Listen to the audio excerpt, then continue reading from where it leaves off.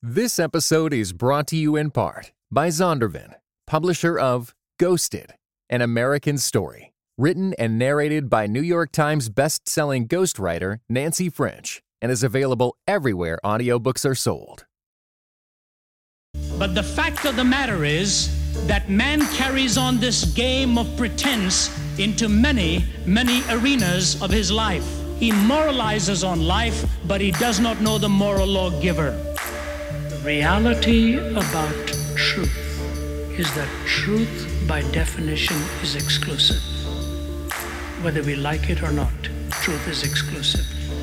You may think, for example, Hinduism often says it's an all-accommodating religion. It isn't. You take a look at other world religions and see where these four questions are dealt with: origin, meaning, morality, and destiny.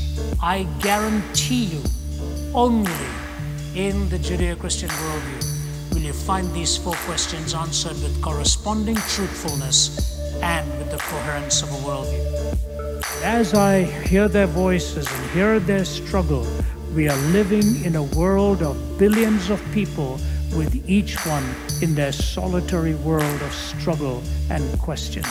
You and I believe, if you're a follower of Jesus Christ, that in Jesus alone we have the answers that are correspondingly true to every question raised and coherent when all of the answers are given together.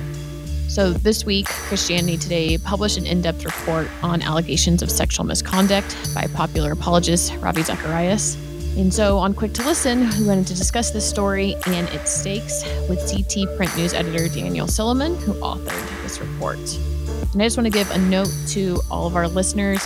We will be discussing specific details of this report, and as a result, this episode is probably not suitable for kids. The full report right now is on our website, as well as an editor's note offering insight about publishing stories about Christian leadership misconduct.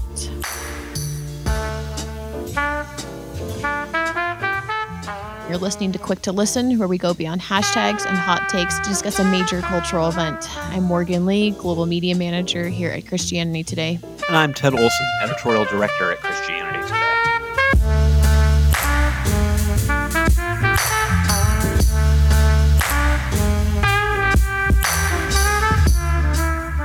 I know we didn't talk about all of the details super specifically in that intro, Ted, but I would be interested still in kind of getting a gut check from you as we have yet another episode about Christian leader misconduct.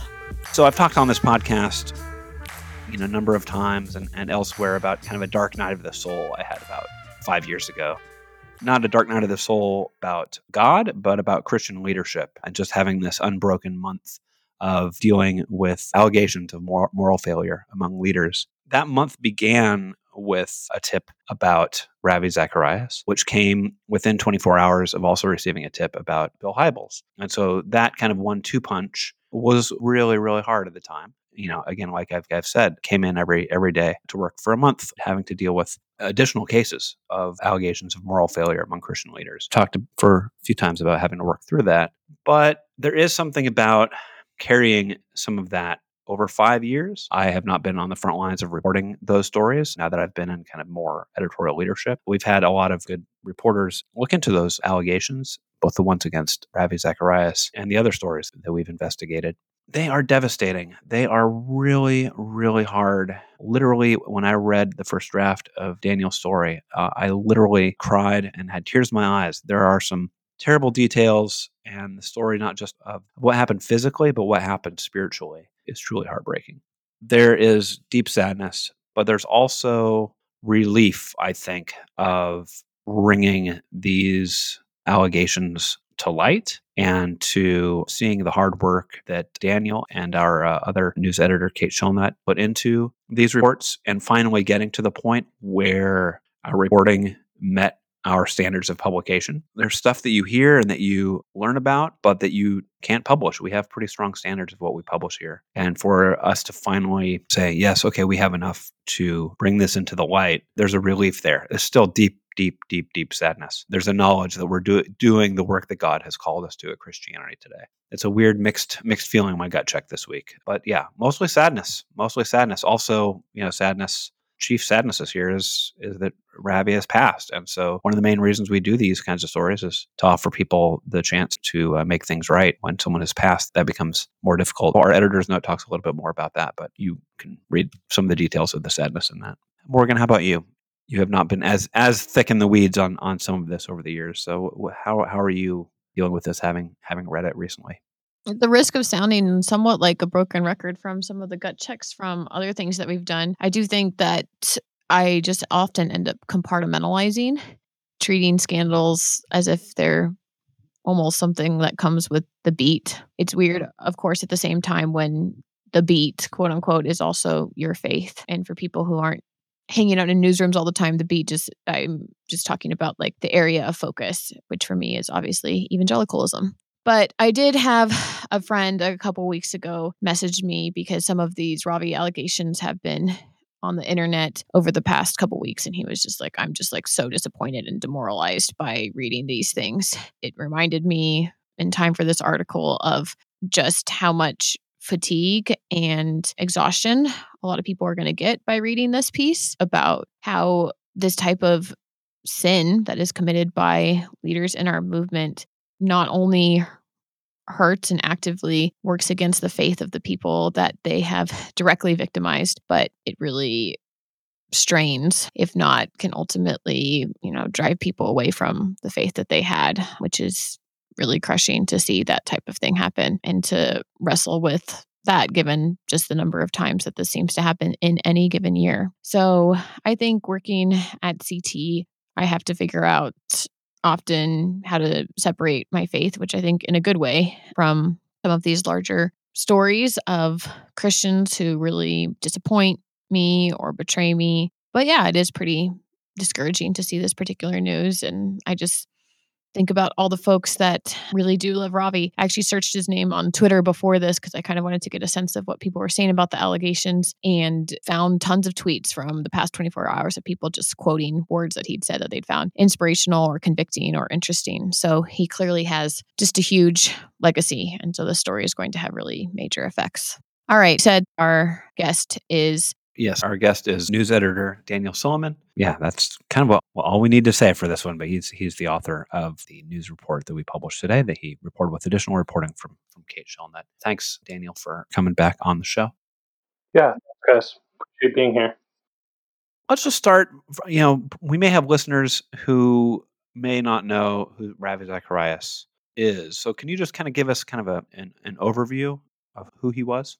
Yeah, Ravi Zacharias died earlier this year, but he was a Christian apologist, one of the most notable Christian apologists. Originally from India, born in India in 1946, moved to Canada when he was about 20, and has been in the U.S. since the 70s, and has really been famous within evangelical circles since the early 80s as an apologist, as someone who makes arguments about the philosophical foundations and framework that show that faith in God is reasonable. So he traveled the world. His ministry has offices in I think 16 or 17 countries now. And he really traveled the world, both like engaging non-believers about the reasonableness of faith and the philosophical foundations, and teaching many Christians to do that as well. So he both moved many people to faith in Jesus and also strengthened the faith of many Christians around the world. Let's talk about the world that he was a part of, which is Western apologetics.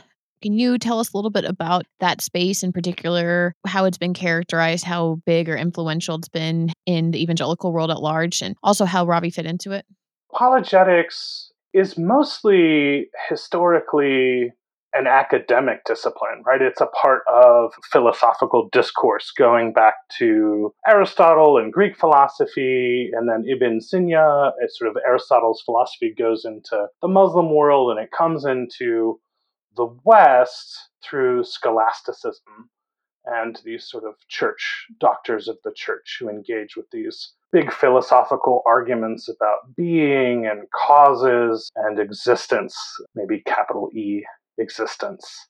It's really not until the 20th century that this becomes a kind of popular phenomenon, that it becomes something that sort of normal Christians in the pew, rather than in like a PhD program somewhere, are engaging with. You really see it with the rise of mass media. So C.S. Lewis is a pretty prominent, famous example. I mean, I think most of our listeners will have heard of Mere Christianity, but they may not know that that started as a series of radio broadcasts. So it's really mass media. It's really like the radio that makes it this kind of popular phenomenon.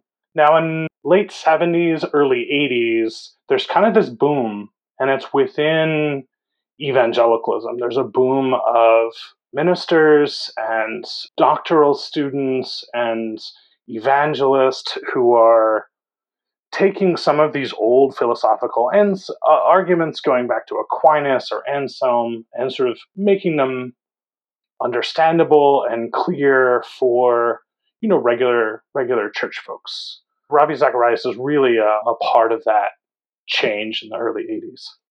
He also seems to have become more prominent as, I think, American evangelicals in particular were becoming more interested in hearing from, engaging with, learning from Christian leaders from the majority world. So I think there is another sense where him having come from India also drew a lot of American evangelicals to wonder what he had to say, and also to kind of give both an English perspective on things in some ways, but also an Indian perspective on. There was some of that in his talks where he would kind of refer frequently to Hinduism and to kind of world religions in a way that previous apologists, especially popular apologists, maybe like the Josh McDowells or whatever, wouldn't quite do. Any other sense of?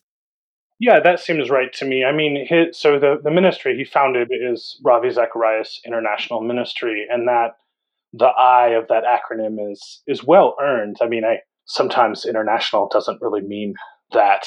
For this apologetics ministry, it really was like both that Ravi Zacharias brought his experience of growing up in India in that kind of multicultural society, and where amid the religious conflict that so often has happened in Indian history, and his firsthand knowledge of Hinduism and Buddhism and Islam, as well as the fact that the ministry and Zacharias himself are not just speaking to an American audience. He had many engagements at Asian universities and speaking in Singapore, and they have an office in Peru. We so often in the US end up having kind of a really provincial view of evangelicalism, as if it's just an American phenomenon.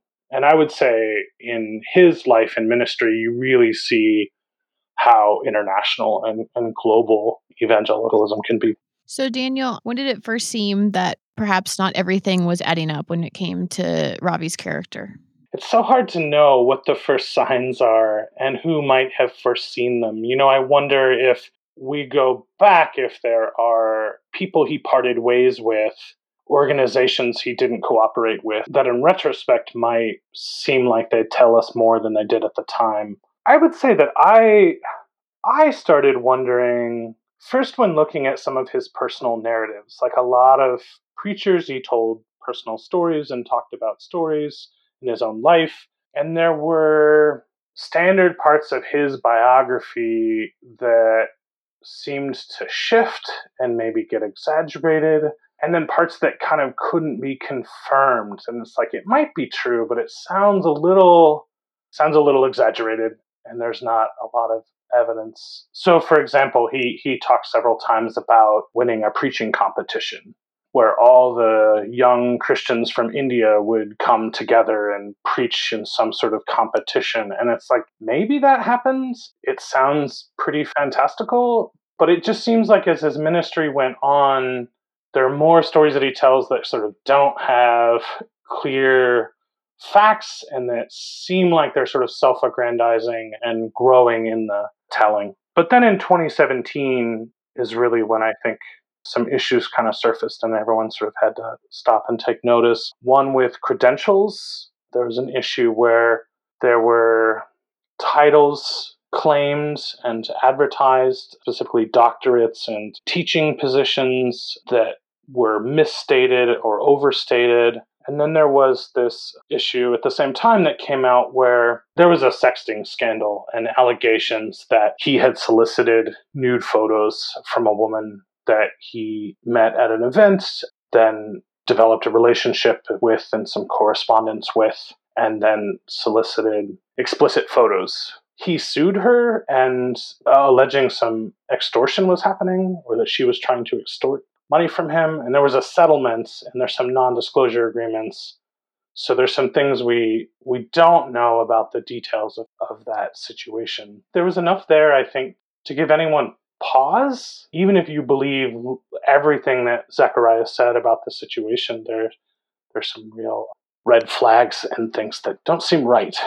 Even at the same time that people are really benefiting from his speaking and his books, there's also questions being raised. We mentioned the sexting story, which we reported many years ago and came up as well in the obituary that we did. This report that we've published on Tuesday brings in another thread. That is a story that, according to your reporting, seems to have happened, was it a decade ago? Most of the allegations happened between 2005 and 2010. Okay, yeah. You just walk us through some of the specific allegations and stories that are in our article. Zacharias owned 2 day spas, where people would go to get massages or facials or pedicures in a strip mall in Johns Creek, Georgia, which is just northeast suburb, pretty rich suburb of Atlanta. I spoke to 3 women who worked at these places, and they told me, after much conversation and reporting, but they allege that Zacharias would come in regularly for treatments on his back, and in the process of that, sexually harassed them, specifically that he touched them inappropriately and against their wishes, that he exposed himself to them in these private rooms where people would get treatment, and then ultimately masturbated. And one woman told me that he masturbated in front of her more than 50 times over the course of several years. The allegations are about sexual harassment at a business he owned, 2 businesses that he owned, for the people that worked there. And to be clear, the day spas, as you mentioned, his ownership of those was not really a secret. They weren't a secret. I mean, I certainly hadn't heard this before. I don't think these were sort of like public knowledge, but RZIM, the ministry that continues on in his name, has denied the statements that the women said, but they admitted that he owns the businesses. And I was able to obtain financial records that had his name on them and show that he was a part owner. And I found a record that indicated that he'd invested maybe $50,000. And he also had a business card listing himself as an owner of one of these day spas. So it's 2 spas in the same location. So one shuts down in 2008, and Zacharias and a business partner open a second spa in the same location. And when they reopen that spa, they actually have a grand opening and invite some famous people and some local celebrities to come and be there. So it wasn't a secret. Certainly the people closest to Zacharias would know. It's a little unusual that an international minister, famous minister, owns a spa, and it wasn't something talked about, I don't know, at conferences or something. Fair enough. I mean, some businesses, you can imagine a minister who also owns a business who would give an example from his business life when preaching a sermon or something like that. And I just, that's not what was happening here. If you can tell us a little bit about how you went about reporting this story, given the sensitivities that you had to navigate and also the stakes of it as well. Very carefully. I got the tip about the ownership of the spas first and started actually looking at that. Even that, I was like, what's happening here? And so I started looking for financial records that would show me, just whether that part is true. And my experience is that if stories are not true, you find out pretty quickly. But for every fact that you find out where it's like, yep, that part's true, that makes it more likely that the next thing that you will find out is true. So I just like moved really quickly to kind of establish a couple of facts if I could. And then I, through the tip, had the name of one person who had worked there. And so I started talking to her, building trust and talking off the record, and then going and checking out every detail that I could of her story and her life that would confirm that she was telling me the truth. Kind of build from there. I mean, you look for who else knew, who else was around, who else worked at these places. I ended up hearing from, over the course of 5 weeks, from 7 people who worked at these 2 spas, tracking them down, sometimes at great length. 3 of them trusted me with stories and told me their accounts of what happened. They all overlapped in kind of notable and dramatic ways. One of them didn't want to talk, but confirmed a couple of facts, and several others also sort of confirmed parts of the stories that they knew to be true. The lead of the story that you wrote says that Ravi Zacharias International Ministries has opened an investigation into allegations. Some of these claims that are in the piece have been out for a couple weeks, and this particular other sexting situation has been known about for a couple of years. How has the ministry responded previously compared to how it's responding now? I contacted RZIM late last week to tell them that I was working on this and asked to speak to somebody, actually. And they didn't want to talk to me, but sent me an email denying part of it, denying all of the claims of sexual misconduct, calling into question why this would come up now, and then actually affirming the part about the businesses. They said these businesses were owned 10 years ago, so we don't know why it's coming up now, but they did acknowledge that they existed. We then went back and forth, and I sort of contacted them again when I had some more information and got this note that they have now hired a law firm, a mid-sized law firm, they won't tell me the name, in southeastern United States that is going to conduct an investigation. I'm not sure how to characterize that. Maybe the listener can decide. They didn't want to sit down and talk through everything with me. They just sort of said, here's what we're doing, and we won't answer any further questions, which is somewhat similar to what happened last time. They released a statement in 2017 about the sexting scandal and then declined to answer further questions. Maybe it's too premature to say anything, but I do know that oftentimes what people ask for when it comes to taking responsibility or holding organizations accountable is having those independent investigations. And I guess without knowing the law firm, perhaps we don't know all the details about that. But I did think that was interesting because there have been a number of high-profile organizations and ministries that I've seen over the years that have actively bristled at conducting an investigation of their organization. I think it's hard to know when a company or a ministry hires a law firm whether or not it's going to be independent. They have described it as independent, but of course, a law firm has a fiduciary duty to whoever pays that law firm, and that's different than an outside investigation or journalistic organization where our commitment is really to the truth, which is not to call the investigation into question. I don't know when it will come out or what to expect or if it will come out even. I should also say that the women who told me that these things happened to them were all very clear that they're not expecting anything from the ministry and they're not asking for anything. They all sort of independently and separately said, we don't want money, we don't want publicity, they said, there's 2 of them told me we don't even want an apology. Like, I'm not interested in an apology. And that the only reason that they spoke up is because they believe that there are other women out there who are victims who think that they're alone and maybe think that this is their fault, that they actually did something to cause a great Christian man to stumble and have blamed themselves or just felt really, really alone in their trauma. And these women spoke up just for that reason. Right. They think that there may be women who feel that way because your reporting indicated that they had felt that way, that a lot of these women did not know that there were other women before we contacted them.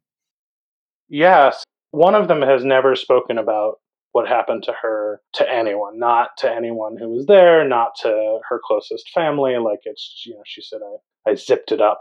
Another woman told me that it didn't occur to her that it wasn't her fault until she'd had 7 years of therapy, and that it was actually some of the news coming out in 2017 that made her think, oh, wait a minute, my story sounds like this other woman's story of sort of having a friendly relationship with this famous minister and building trust, and then that sort of escalating into inappropriate touching and sexual harassment. I actually wanted to talk about that in particular. Were these victims aware of who Ravi Zacharias was in the larger Christian world? 2 of them were not originally, and then became aware. One person told me there'd be kind of whispers, like you wouldn't know who he was, and then someone would say, that's that, he's famous. And one of them told me her first words to Ravi was, so I hear you're a genius. But then at the second spa, at least, they sold his books in the store. So it was a pretty... Really? It was, yeah, you could wait for a spa and read about the case for Christianity. And the women told me that they read the books in order to talk, and if you give someone a massage or facial, like you can spend a lot of time with that person. And he would come in sometimes 2 or 3 times a week when he wasn't traveling. And so they would read the books and then ask him questions about faith and talk to them about their own spiritual journeys and their own thoughts. And, he wasn't just a business owner to them. He wasn't just a kind of Christian CEO. They were also kind of aware of his celebrity, and he had a role as a minister in their lives. And so what was the effect? It sounds like there was, at least in these women's stories, that also the Ravi Zacharias' status as a minister and the way he talked about God was wrapped up in the behavior as well. And how did that affect in them? their reaction to it? Well, also, I mean, there's a line in the article where we talk about he kind of made spiritual justification for his behavior with them. So with the one woman in particular, she told me that he would talk about how much of a burden his ministry was, and that this would leave it all behind if he could, but he couldn't, and that he needed to literally masturbate in front of her as a release and as a therapy for the stress that he was under from ministry. Did affect these women. I mean, the research that I've seen shows that victims of any sexual harassment, more than 90% of them experience post-traumatic stress disorder. So sort of intense feelings of isolation, anger, and helplessness. But the research shows that with Christian ministers, when your sort of your spirituality is wrapped up in the abuse that happened to you, they're sort of always very, very careful to say not worse, but different. It often results in like intense feelings of shame, more intense feelings of shame, guilt, and sometimes long periods of spiritual confusion. So the one woman told me that she sort of suddenly stopped believing in God. It took her a lot of therapy to kind of recover her faith. Another woman told me that she hasn't been to church since this happened, so in over a decade, and that she can't trust them. This episode is brought to you by Visit Williamsburg. In Williamsburg, Virginia, there's never too much of a good thing. Whether you're a foodie, a golfer, a history buff, a shopaholic, an outdoor enthusiast, or a thrill seeker, you'll find what you came for here and more. So ask yourself, what is it you want? Discover Williamsburg and plan your trip at visitwilliamsburg.com.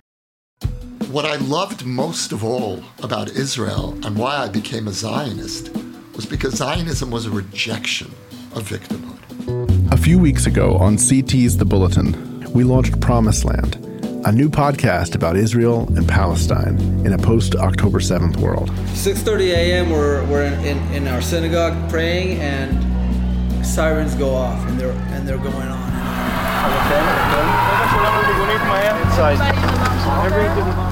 Based on interviews and conversations captured on the ground in Israel last November, it's an exploration of the spiritual, political, and historical roots of the conflict.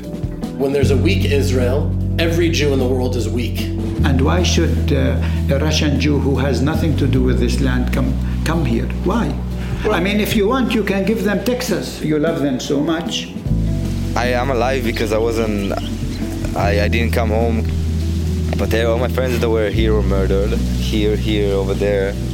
This week, Promised Land moves to its own feed.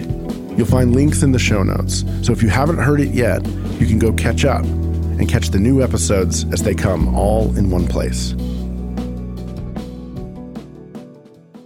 So, given all of that, what does make this story different from other fallen Christian leader stories that we've heard in the past years? We mentioned Bill Hybels earlier. We did an episode at the beginning of this year about Jean Vanier. And what makes it similar? Definitely similarities around celebrity and power and accountability. In many of these cases, it really seems like when you drill down that the Christian leader was celebrated and supported by a ministry and assisted in ministry, but there wasn't really anybody holding that person accountable. I mean, a difference is the details about the spas. This was in this sort of business off to the side and not sort of as a direct result of traveling and speaking internationally. I don't know what to make of that, but that seemed unique to the situation. Sure. But the other allegation that is in the story about the sexting controversy, that was more in line with some of the other stories that you hear. It was. Yeah, that was someone he met at a conference in Canada, and they were part of a donor dinner actually at one point. So there's so many patterns in these things, and there are patterns within one person's alleged sins, and then there's also patterns between them. I think it's heartbreaking, but we see them kind of over and over. What do all of these abuse allegations mean for evangelism? I mean, it has to mean something about accountability. It has to mean something about not trusting celebrity and not trusting power and taking the accounts of people who aren't very powerful seriously. I mean, I think we've set up these structures that we think are serving the gospel, and they do a lot of good work for the gospel, and yet they're just broken people. I don't know what to do about that, and I don't know how to undo the things that we as Christians have built and have supported. Being willing to think about the truth and look at the truth and report the truth is one step, but we also need repentance, and we need some change. And I don't know what that will look like right now. Ted, do you have thoughts about the lasting effects of this? I 100% agree with what Daniel said. I do hope that for Christian leaders that there is an awareness that these things don't stay hidden, that there is help on the other side of these things. And I think more importantly for the victims, I think to hear that they're not alone, I think that's one of the things that we've seen really in the last few years, both through the Me Too movement, the Church Too movement. They have really helped to change, I think, some of these stories. One of the things that comes up in this story is that there's someone who says, someone who hears Ravi say, well, everyone's a sinner. And he says, wow, it's not just that he said that, it's the way in which he said that just hit him in an odd way. That's something that I think we should all be wrestling with as we talk about who Jesus is and who we are. That when we say all have sinned, we don't ever say that with a shrug. We say that with serious tears in our eyes, knowing that all have sinned and all have hurt. If I could add on to that, like we all have self-justifications. And one thing you find when you report these stories is how many self-justifications there were, whether it was like, well, I'm doing great work, so it's okay that I fall out over here, or I'm not perfect, but I'm better than a lot of other people, or I did this thing, but it wasn't as bad as it could have been. And we just hear, or even all have sinned. We hear justifications and self-justifications over and over. And the truth of the gospel has to be that we can't justify ourselves, but we are justified by Christ. And we're not justified because we did good work, and we're not justified because we had the right opinions or we knew what the truth was. We're justified by the work of Christ dying on the cross. And if that doesn't make us more attentive to and more responsive to real victims in the world, and suspicious of the ways that we justify ourselves and the people that we hold up. To me, that feels like a betrayal of the gospel that we need to promote. Daniel, I'm glad that you decided to use some of that language of justification. And I found it interesting. You have some quotes in your piece from Ravi's spa business partner, and I thought I would just read some of them because there's also some religious language in them as well. At one point, he said he had no friends and he needed someone to talk to. He was very sad about all his demons, and he said that that was the condition of the human heart. At another point, Ted had just alluded to this. Said in a recording, Sharma recalls asking Zacharias why famous ministers of the gospel seem to have more moral problems than regular Christians. Zacharias told him that everyone sins. I never really even doubted him, and I don't know why, because I did feel this is not right. Sharma said, I should have understood that all have sinned means equal to all, rather than putting people on a pedestal.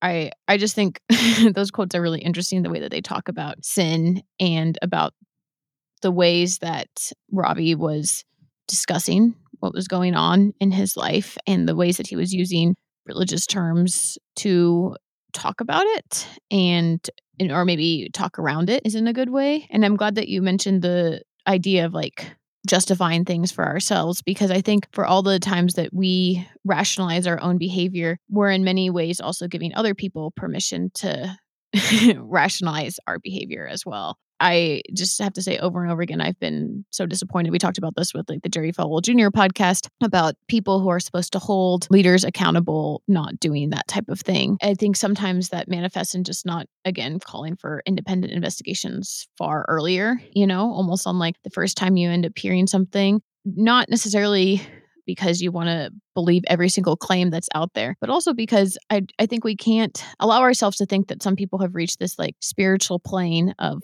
not sinning anymore, but recognizing that even the people that we can look up to in our faith are still struggling all the time. And there may even be more of a sophisticated struggle at that point with the layers of self-deception that go on and with your ability to hide things from people who have trusted you to make good decisions and so forth. I do think that that is one thing that is really hard, right? I always want to just believe that Christian leaders at some point are going to have matured in their integrity. And yet at the same time, it feels like, or it makes me ask myself if anyone has earned that right, or if one of the ways to look out for each other and counsel each other and support each other is to take these claims of sin seriously because of the ways that we can just be engaged in really intense self-sabotage and simultaneously be having a lot of self-deception in the process. that can be a grace that is shown to us in that way.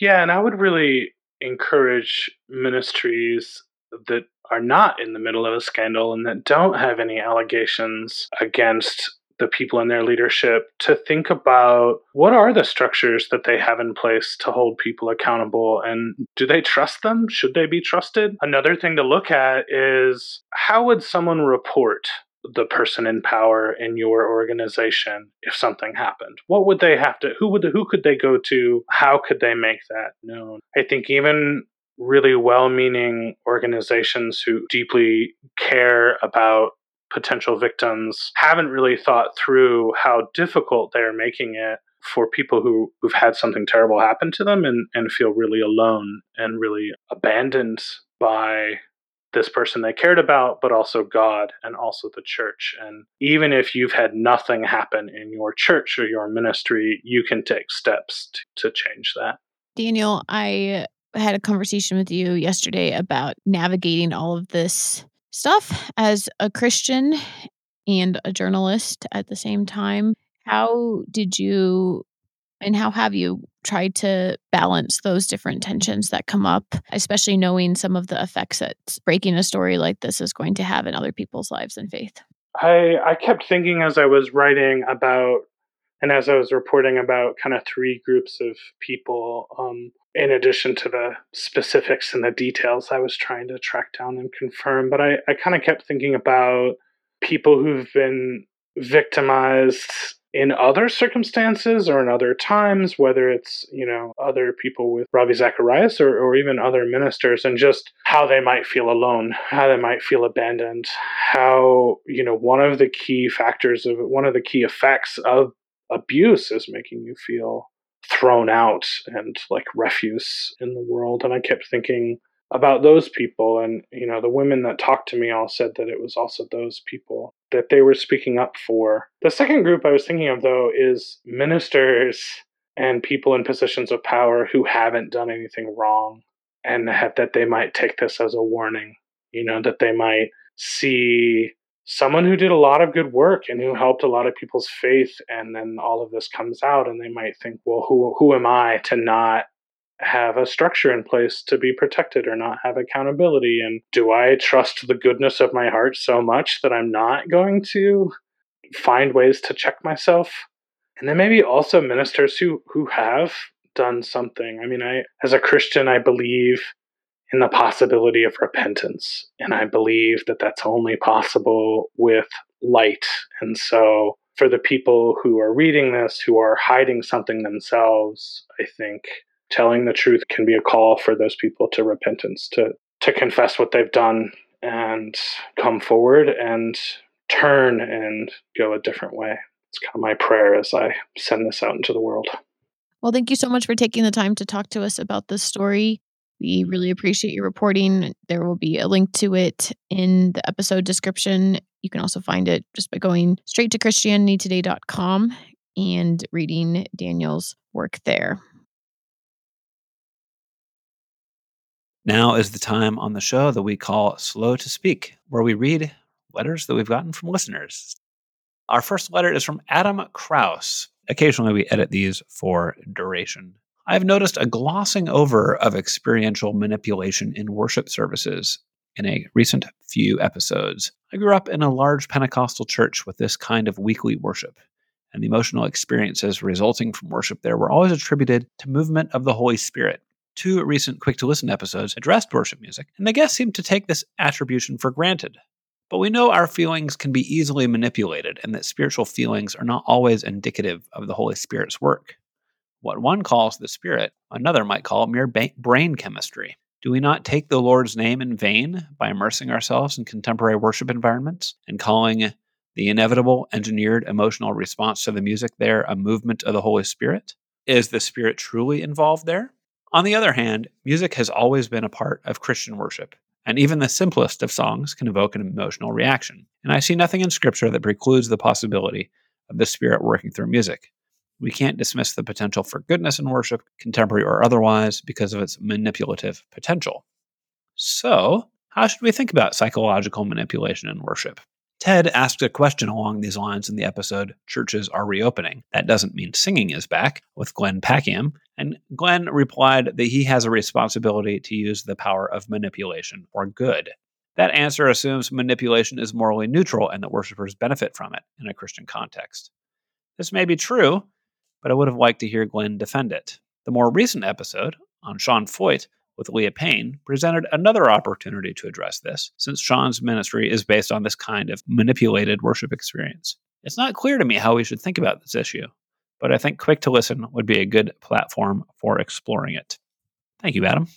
Super interesting response, no? It is, yeah. Something I think about a lot. I'm part of a Facebook group of worship leaders. I'm not one myself, but I find that group to be one of those very encouraging Facebook groups, where just with a lot of worship leaders who think very, very deeply about their work. And yeah, I mean, I know worship leaders in this group at least, will tend to be very, very aware and do tend to be stewards and do tend to be nervous. But yeah, this is a bit of a perennial. And, we could talk a lot about this because, it's not just music that has this potential for manipulation. I mean, this has been a big discussion in preaching circles about how much do you want to kind of evoke emotional response, deliberately evoke emotional response in the congregation. Part of, I think, church architecture is part of evangelism. It's part of a lot of our life as a Christian is, what do we do about emotion? Well, we will continue to explore that, CT, and in this podcast. All right. I want to read another letter that was also touching on some of the themes that we talked about in last week's episode on Sean Foyt. It is from Megan Fowler. Thanks to you, Ted and Morgan, and recent guest Leah Payne for your discussion of Sean Foyt and Pentecostalism. I came away with a greater understanding of a denomination very different from my own, and in these divided times, the opportunity to move from bewilderment to understanding was thrilling. Which is just a cool sentence. The discussion also helped me understand some extended family members who are Pentecostal. Thank you for the work you put into each week's show. Much appreciated. Ted, I'm kind of like wanting to steal this line of Quick to Listen, where we move from bewilderment to understanding in a thrilling way. Or something like that.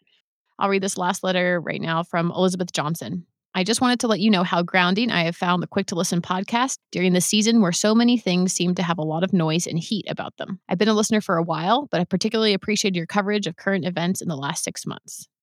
It's a happy thing when there's been something I've been following in the news and then there's a podcast about it. Your knowledgeable guests bring such helpful context, and I've been impressed by your own thoughtful questions and commentary. Thank you for all your hard work. I truly appreciate it, and I'm grateful for the integrity and care with which you engage our world. That was a Thank you. lovely letter. Thank you, Elizabeth, for writing it. And I totally relate to the feeling of I've been following in the news and then my favorite podcast is going to talk about it. I know you didn't use the word favorite, but I'm going to assume that that's what this letter evokes in it. We add favorite every time people say podcast.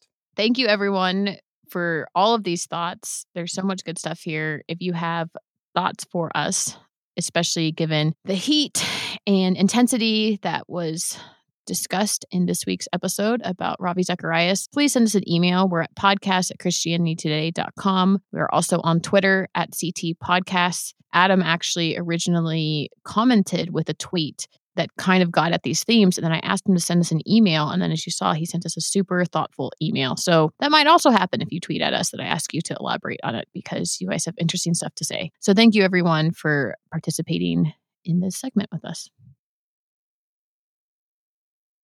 All right, now is the time of the show that we call Precious Moments, where we ask everyone to share something that has brought them joy in the past week.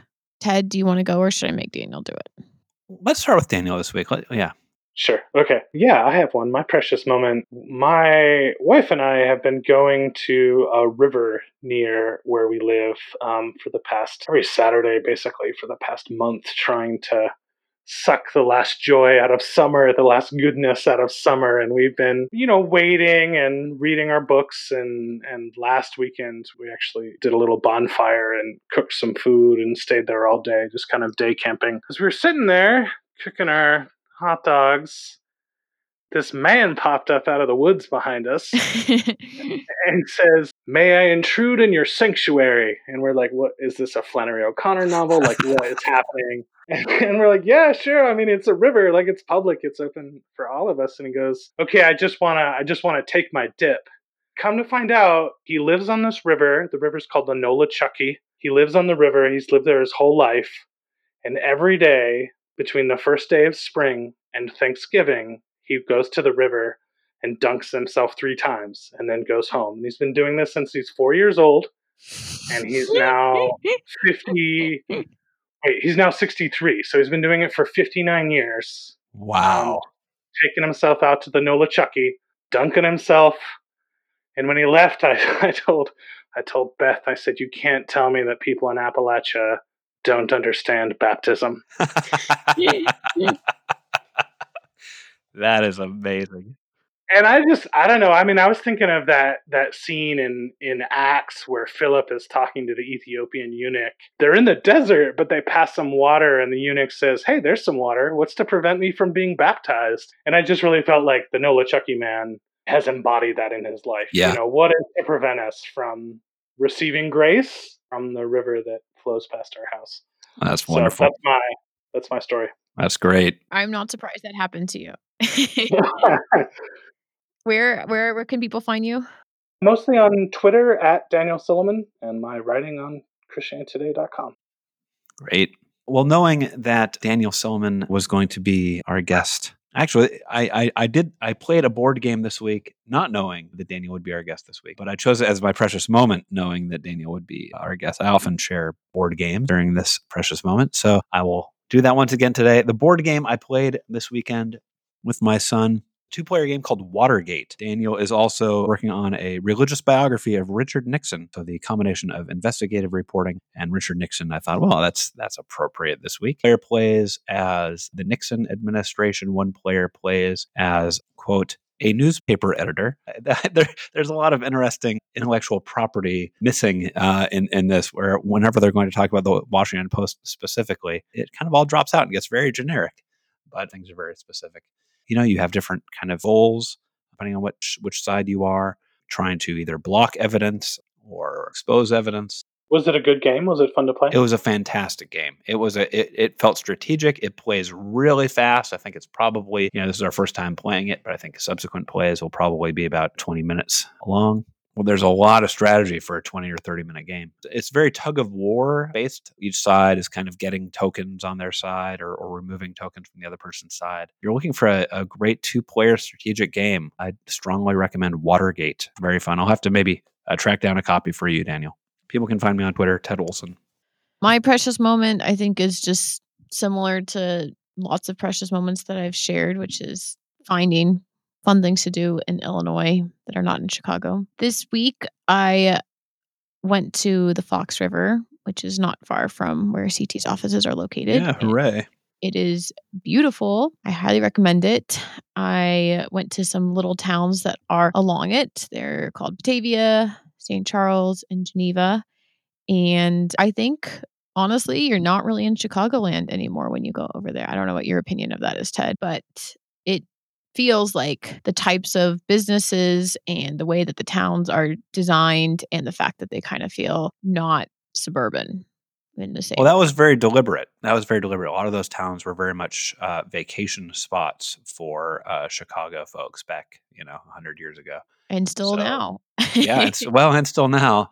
But yeah, even more so when you really felt like you were traveling out to the country. So there was a deliberate effort to make it not feel like you were back in Chicago. So, the giant windmill in Batavia or the cute little downtowns of St. Charles and Geneva are all very much deliberately feeling like away places, even I think for the people who live in those towns. Fun fact about the windmill in Batavia that you mentioned. I was reading the placards about it, and this windmill apparently was bought by, I don't know, millionaire, billionaire who just kind of wanted something that his friends did not have. And so he bought it and stuck it on his property. And then the property that he and his wife lived on, they also have a Japanese garden, which is really cool. And they visited that too. And then after they died, they didn't have any children. They left it in a place where it more or less fell into the hands of the park district. So now it's this beautiful park that you can visit, which is my absolute favorite way to enjoy rich people stuff, is when it falls into public hands. It is very beautiful though over there. And we probably saw, I'm not kidding, 25 people or 25 different photo sessions going on, graduation photos, family photos, and engagement photos and all that. So that was really great to visit and to spend time. Literally, it was just an hour train ride outside of the city. And that is it for us this week. Thank you everyone for listening to this episode of Quick to Listen. Send us your feedback and thoughts at podcast@christianitytoday.com. We are also available wherever you decide to get your podcasts. If you go onto Apple Podcasts, please rate and review the show. Thank you so much for everyone who has done that. The podcast is produced by myself and Matt Lindor. The transcript is done by Boone Miashola and the music is by Sweeps. And we will see you all next week. Bye.